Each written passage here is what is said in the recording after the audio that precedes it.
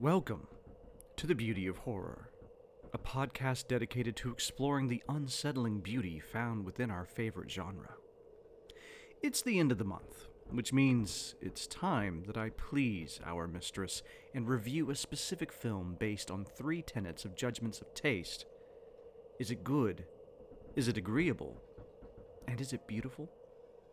I'm your host, Chandler Bullock. Join me as I dissect Fede Alvarez's Evil Dead.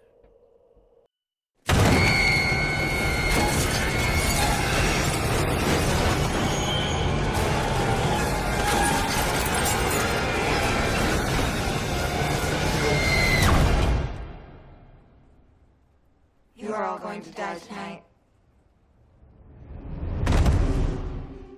Before I dig into this film, if you haven't done so yet, be sure to check out the short episode I released earlier this week, wherein I explain how this segment will work.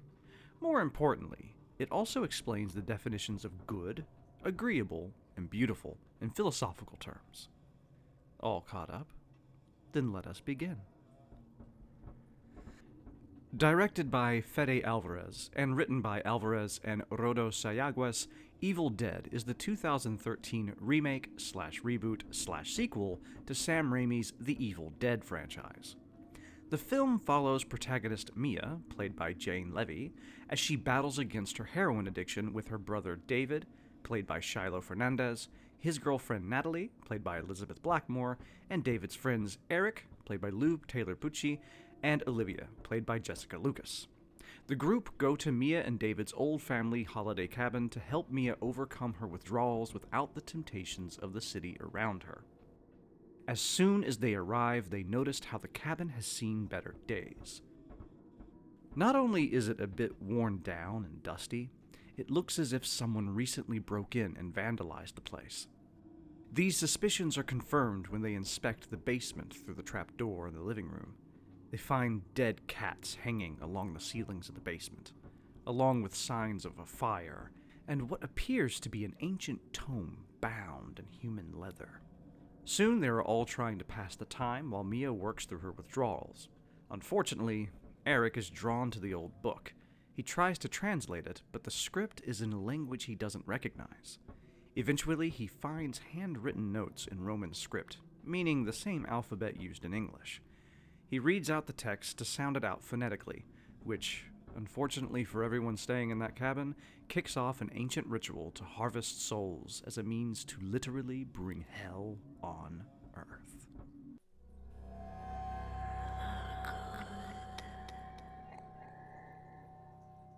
So, let's start with our very first question here. Is Evil Dead good? Based on the craftsmanship that we see in the film, I would say so, but I think that's a very short answer, so I'm going to give you a little bit more as to why I think it's a very good film. I want to really highlight Fede Alvarez's directing in this film. There are other elements, of course, that really make it a very strong film, but Alvarez's eye is quite incredible for this film. A lot of films these days, especially bigger budget, franchise-based films, take the MCU for example, these films tend to be criticized for lacking a unique visual style. Most of the time we get a very homogenized look to films. Everything needs to fit within the same universe, everything needs to appear and be understood as what it is. But this is a film that highlights exactly what people are concerned about. It's highlighting what it means to have a unique, singular vision in the film. Fede Alvarez has taken what Sam Raimi has created and has put his own spin on things. He put a very strong visual language. From the first shot on, you can see this is a completely different beast. It's a completely different thing. It's doing its own thing. But as you can see throughout the narrative, it does connect back to Raimi's original stories, but in very subtle ways. This is a cabin that was used before, and they're kind of implying that this situation is just a sort of a cycle. But Alvarez's directing is where that unique vision comes into play the strongest. He has a foreboding atmosphere, a lot of shadows, a lot of mist and fog.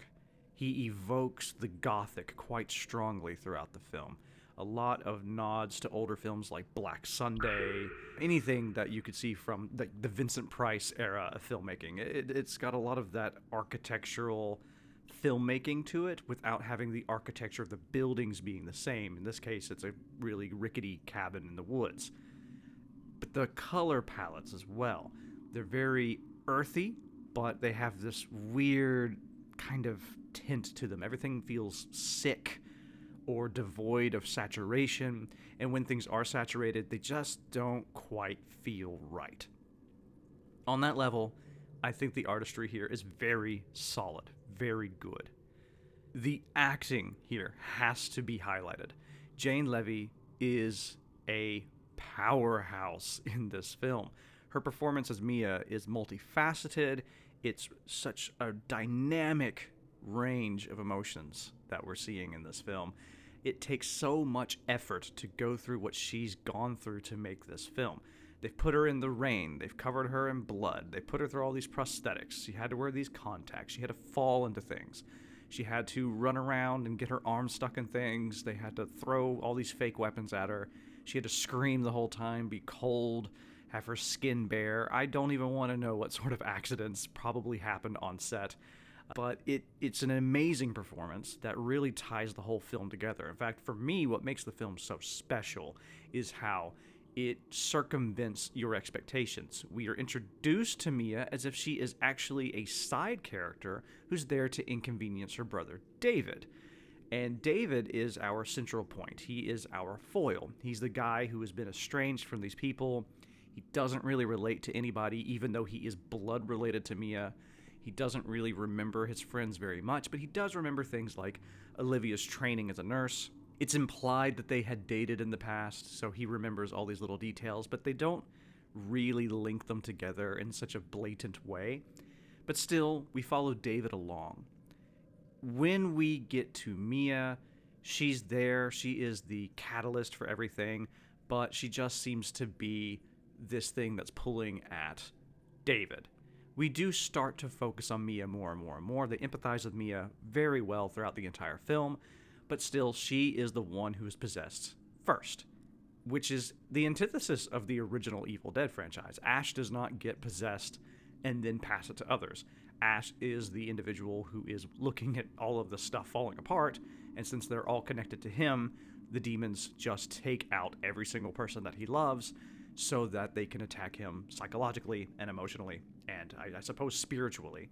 In this case, it seems like the whole purpose, or at least the process for the demons, is a lot different because they attack the spiritual person first, and then they go from there. I love that Mia becomes our protagonist, though, because she goes through so much shit throughout this film that it's so wonderful when she becomes whole again and then starts taking out the big bad there at the end of the film. She's this powerful badass who has literally shrugged off an addiction while being attacked in the worst way throughout this entire process. So if she can deal with this, she can totally deal with her addictions, is what's kind of being implied. And it's through Levy's performance that we really see this. And this is such a good pairing, Fede Alvarez and Jane Levy. I don't know how they work together. I just know that what they make together is really amazing work. Another element of the film that I think solidifies it as a very good piece of art is the score by Roque Baños. The score is ethereal, it's mystical, it has this very Halloween-y kind of sound to it. So it mixes that spooky kind of Halloween sound while infusing it with more intensity and this strange violence to it. You know, there are these sirens that come in to really amplify the situation. So it's just a very well-crafted, put-together score, and I think it matches the film pretty well. And it's also a good film as a sequel and as a reboot because although it does its own thing, it still does it in a way that pays homage to what came before. So the Deadites, the demons, the way they behave, they don't really differ too much from those in Sam Raimi's films, other than the performances are a little bit more modern, and the approach to it is visually different. But they still say the same ridiculous stuff to you. They look very similar. Makeup is a little bit more updated, of course, but we have more stuff to work with nowadays, and even at the time, it's just they didn't have a budget. I think if they had a budget with the original movie, we would have also seen better contacts, things like that. So here, all of that is really well done, but even still, as a sequel, there's enough camp thrown in there to kind of keep that slapstick vibe without it going too far into the realms of slapstick.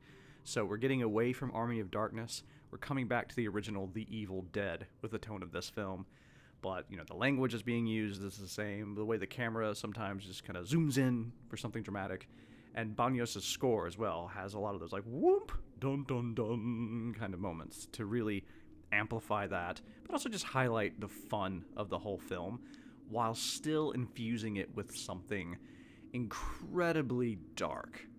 Which leads me a bit into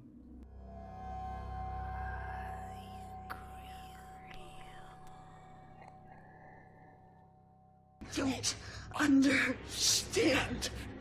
He's not gonna let you leave. And he's not gonna stop till he has you. Until he has all of you! Is it agreeable? Agreeable is really hard to talk about beyond myself, so note that this portion is strictly my opinion about whether I enjoy the film and for whatever reason. So the previous comments were all about whether I thought it was good, was it well made. I think we can talk about that objectively.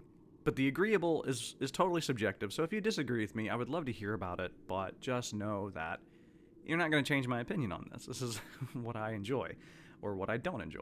And for me, I find it a very agreeable film. I was really excited for it from the moment it came out. I was lucky enough to see this at the Imagine Film Festival back when they were doing their big horror marathons, all the way into the middle of the night. And this was, I think, the final film they showed somewhere at like 4 o'clock in the morning. The audience was really tired, and we ended up just waking up and roaring and cheering throughout this entire film. When I first saw it, it was a bit of a disappointment to me because I had a lot of expectations for it. According to how the trailers were crafted, the sounds of those trailers, everything, it just was so different than what they had promoted. Other than the violence and the characters, of course, all of that was 100% what they showed us in the trailers. So it's not as if we got a completely different film. There was just a slight left turn, if you will. It zigged when we expected it to zag. And it took me a long time to really accept it for that. I wasn't one of those people who said, oh, it doesn't live up to the original franchise or anything like that. I don't really mind a remake or a reboot if it's something that is just done well. If it's a good movie that seems to have the heart and soul of the original while still being its own thing, I think that's a really cool thing to do. Hell, you could go way out and do something entirely different and just have some sort of small, thin connection to the original, and I would be happy, as long as it's a good movie. This one's a good movie, so I was really into it. I appreciated the way things looked. I loved the griminess of it. I love the way the sets are built. I love the attention to the gore and the detail and the groundedness of it all in this really over-the-top situation. I've already mentioned the performances, how much I love those, but the little details too. Like, I loved like the sounds and stuff that Mia's making, these kind of like guttural, like kind of noises, you know, she's kind of ticking her throat and sounds like this beast. The music is where it really got me. Banyos' score has really grown on me. I've listened to it a lot, just walking around the city sometimes. But it was different than what we had in the original trailers. The original trailers had this strong industrial kind of techno kind of sound where they really highlighted the aggression of the film and the high-octane energy of the film. And the film actually takes its time quite a bit, which I'm actually happier with now. Nowadays, I find that a far better choice, so I really agree with their decision. So yes, it does agree with me, because I agree with it. So I really, really love this movie, and I'm going to say something bold here. You know, people try to steer away from doing that in their main product, but I prefer this film to the originals for a lot of reasons. Obviously, the originals are what gave us this film, so I love and appreciate those films dearly. I just find this movie more agreeable. I find it something that I can more easily watch and enjoy. I like that they had stakes throughout the entire film. I understood the connections of the characters better in this one. I love Mia's journey. And this whole idea that they're actually being taken one by one to do a ritual to bring up a bigger evil.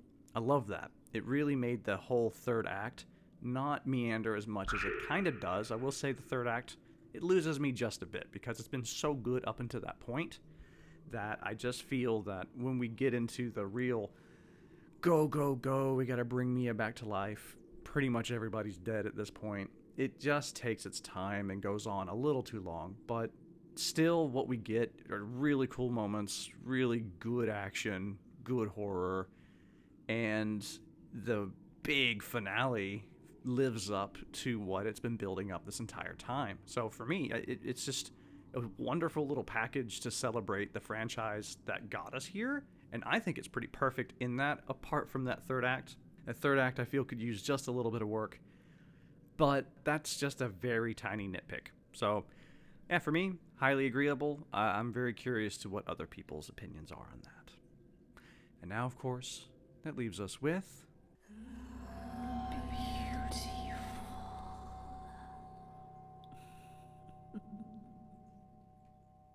Is it beautiful? This is a film I'm gonna get you. that I struggle to give you an answer for. The whole time I was thinking about it leading up to this episode, I thought, no, it isn't beautiful, but it has moments of beauty. I think I'm on the opposite side of that argument now, actually. Just finished watching the film again, and I'm going to say it's a very beautiful horror film with almost no moments of beauty in it. And I don't mean no images that are beautiful or nothing beautiful about it, because how could it be beautiful then? I more mean that the individual sequences and imagery and sounds and stuff that are put into this film are intentionally disturbing. They're disgusting. They're terrifying. There's a lot of the sublime in this film. There's a lot of the grotesque even. A lot of all of the topics that I'm going to be discussing this season are in this film. The beauty comes in with the cinematography. It comes in with the use of the camera. It comes in with the knowledge of it being a part of a bigger whole and how it kind of fits within that mold. And it comes in with the performances. There's a lot of beauty in the film on different levels. It's hard to see sometimes, but that's due to expectation. It's possibly due to taste as well. And it's where you get into that gray area, right? If your taste can get in the way of you seeing the beauty in something, is the beauty actually there, or is beauty subjective? It's impossible to say. You can't really say that beauty is subjective because there are universally agreed upon beautiful things. And I think that this film has them. The color palettes, the exterior shots, the way Mia is framed in a lot of shots, and the way her eyes are really highlighted. The score is beautiful. They have model-esque, beautiful people in the situation. So there's a beauty to all of this. I will say, based on what I was talking about with the score during the section on agreeability, that is a very good example of what it means to be disinterested, what you need to do in order to see an aesthetic, to really have an aesthetic experience. I came into the film originally with an expectation. I wanted it to meet my expectation. This expectation led me to not really appreciate what I was seeing for what it is. Rather, I wanted it to be what I wanted it to be. It took me a very long time to get over that, but now that I just watch the film to watch the film, and if you have a bit of time in between every viewing, you can kind of reset your brain and make sure that you just sit down to watch it. When I do that now, I just appreciate it for what it is and see if I enjoy it. And I don't always, by the way. It doesn't always agree with me. I have to be in the mood. I have to have it as my palate at that moment.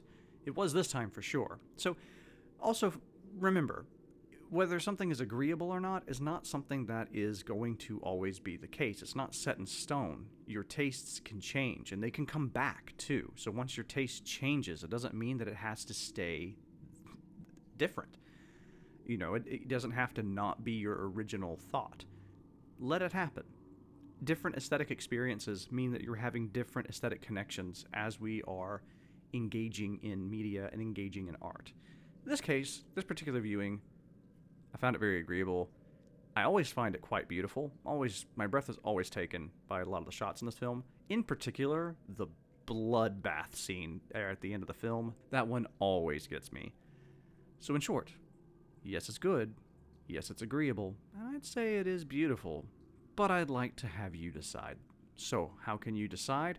Just let me know. Please reach out on Twitter at beautyhorrorpod, or you could email beautyofhorrorpod@gmail.com. But that's it for the review. I do hope our mistress is pleased with my work and that she will let me continue with the rest of it. Please help me. So until next week, when I will talk with Emma Wolf about Mandy, I want to thank you for joining me in discussing the beauty found within the horrible. Goodbye.